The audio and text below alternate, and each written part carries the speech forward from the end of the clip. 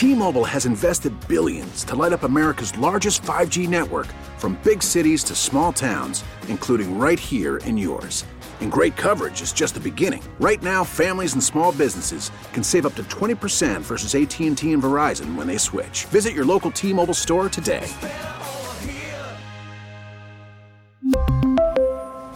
Plan savings with 3 lines of T-Mobile Essentials versus comparable available plans. Plan features and taxes and fees may vary. We get it. Attention spans just aren't what they used to be. Heads in social media and eyes on Netflix. But what do people do with their ears?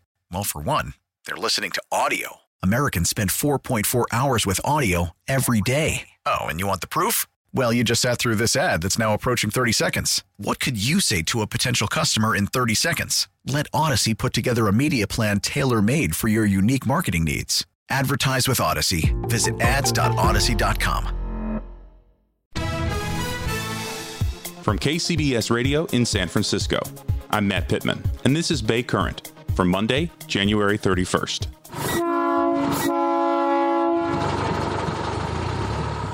Less than a 90-minute drive south of the Bay exists one of the last working artifacts of the gold rush. The Roaring Camp Railroad. Twice daily, you can hop on a train powered by locomotives dating back to the turn of the 20th century and go from the Old West-themed Roaring Camp Village in Felton in the Santa Cruz Mountains all the way to the Santa Cruz Boardwalk and the Pacific Ocean, all within about an hour, and on rail lines that date back to the 1800s, which carried lumber from the mountains to the water. But this popular and beloved local fixture, which pays homage to California's history, could itself become a thing of the past. Last week, my colleague Matt Bigler made the trip down to Santa Cruz to get the story. So the Roaring Camp Railroad, I find this to be pretty darn cool, actually, that you can hop on a train from the mountains of Santa Cruz and head down to the Santa Cruz Boardwalk. What is a little bit of the history behind this pretty beloved local transportation line? Well, Matt, I have to confess, I wasn't super aware about this camp or the beach train before doing the story, and I've been here almost 20 years. And I told the operators, I'm coming back with my kids because they are going to love it. Yeah. We're talking about a beach train that goes from Felton in the Santa Cruz Mountains down to the Santa Cruz Beach Boardwalk. It takes about an hour to get down there, and then it returns in the afternoon. So you can start in the Redwoods, head down to the beach, enjoy a day at the boardwalk, and then come back to the mountains and get in your car and go home. It sounds like a great experience that I hope to do with my kids someday. Right now, they're kind of having a fight to keep this thing alive and keep it going. What's happening down there? Well, all of this exists because these trains run on old freight lines. Back in the day, just after the gold rush, there were freight lines put in so they could take goods and materials from the Santa Cruz area, think redwood lumber, all the way to San Francisco, where there's a building boom happening. So these trains ran a lot of cargo. Well, these days they don't do that so much anymore, but the tracks are still there. So this beach train goes from the Santa Cruz Mountains down to the boardwalk as a tourist attraction. It's a passenger train now. It is a freight locomotive, but it's no longer taking freight. It's taking passengers. The issue is the track that goes between Santa Cruz and Watsonville is mostly unused. I think there's maybe one freight train that runs that route, but for the most part, it's just sitting there. And the county transportation authority would like to take a second look at that line and say, hey, what can we do with this besides some rusty rails that aren't being used much anymore? And a couple of ideas are to turn the rails into trails so people can hike and bike and walk on that area, that right-of-way, and also maybe someday use it for commuter rail, because right now that stretch of Highway 101 is jam-packed at some times during the day, and so they want to give people transportation options other than cars. So the issue is the last couple of blocks of the beach train is not owned by the Roaring Camp Railroad. They own the railroad that gets you down to Santa Cruz, but it stops just before the boardwalk. And there's about 3 or 4 blocks that is owned by the County Transportation Authority. And that authority is looking very seriously at converting the rails into trails and into possible commuter rail. And the Roaring Camp Railroad says, wait a minute. We were never told this. This was not our understanding because we need to be able to connect all the way to the boardwalk. So the two sides are going back and forth saying how we're going to work out, hopefully, some kind of a compromise so we can save the beach train. This seems like a bit of an odd time to be looking at potentially abandoning a transit line with what I imagine is a huge influx of money potentially available under the recently signed infrastructure deal by Congress and the Biden administration. Is that something that plays in here, or am I looking a little too far or a little too wide? No, I think there is a lot of money for rail and for infrastructure projects, but we're talking about a lot of money that it would take to convert that stretch of line between Santa Cruz and Watsonville into a light rail system. Yes, there are rails there right now, but it's meant for heavy rail, and they would have to change all that, add stations for commuter rail. And the number I was quoted was $500 million. So there is a lot of money out there. I don't know about $500 million. So in reading a little bit about this, there seems to be some push and pull between the folks with Roaring Camp Railroad and Santa Cruz County's RTC about some funds that it would potentially need to pay back from Prop 116.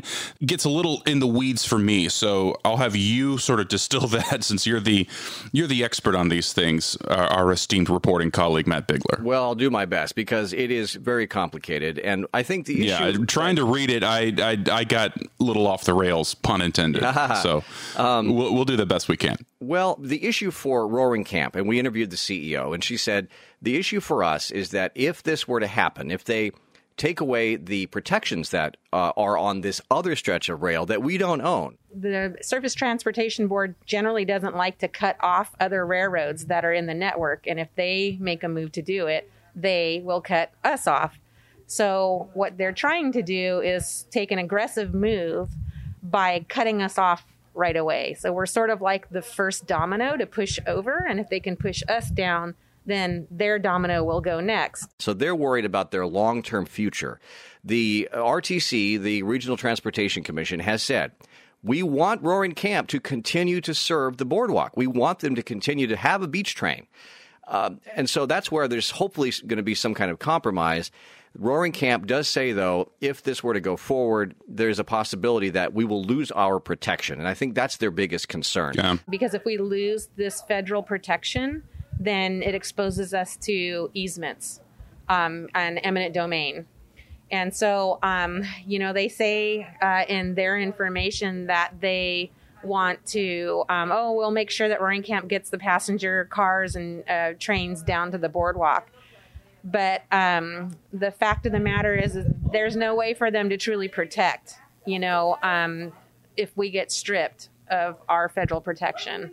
There's no way for them to protect us in the future from other agencies doing an eminent domain move on us. There isn't any kind of impending change that would take the track away from the boardwalk. That's not going to happen because both sides agree the beach train should continue. I think it's the long-term viability of that freight line into the Santa Cruz Mountains if the federal protection for the other stretch of track from Santa Cruz to Watsonville were to be lifted. And I know that starts to get a little bit complicated, but yeah, that's where we are. Is this something that's being used regularly in a practical, functional way, or is this something along the lines of a tourist destination at this point, the Roaring Camp Railroad?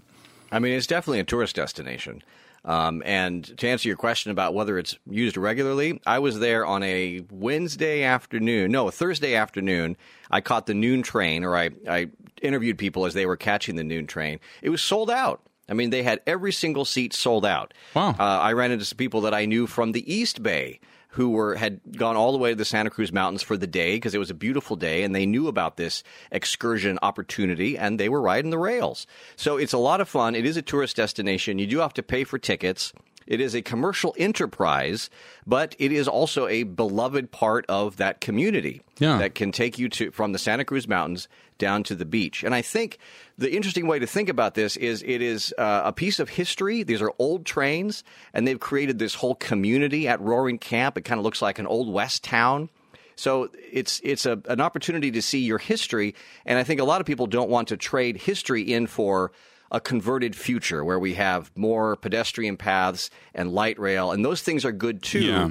But there's got to be a way to preserve the past while also paving the way for future transportation needs. It's a fun story and a very interesting story, and we've got a lot more from your trip down there. Our producer, Sydney Fishman, caught up with you down there at the Roaring Camp Railroad as well, so we've got some really cool pictures and video as well at kcbsradio.com. Matt Bigler, great work as always. We do appreciate it. Sure thing. Thanks, Matt.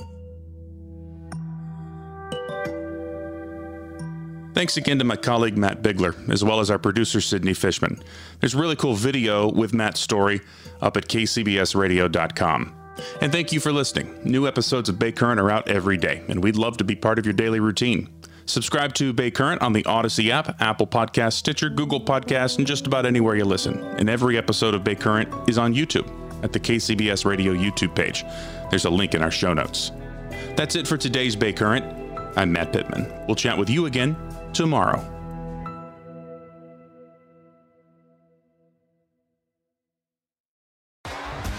T-Mobile has invested billions to light up America's largest 5G network, from big cities to small towns, including right here in yours. And great coverage is just the beginning. Right now, families and small businesses can save up to 20% versus AT&T and Verizon when they switch. Visit your local T-Mobile store today.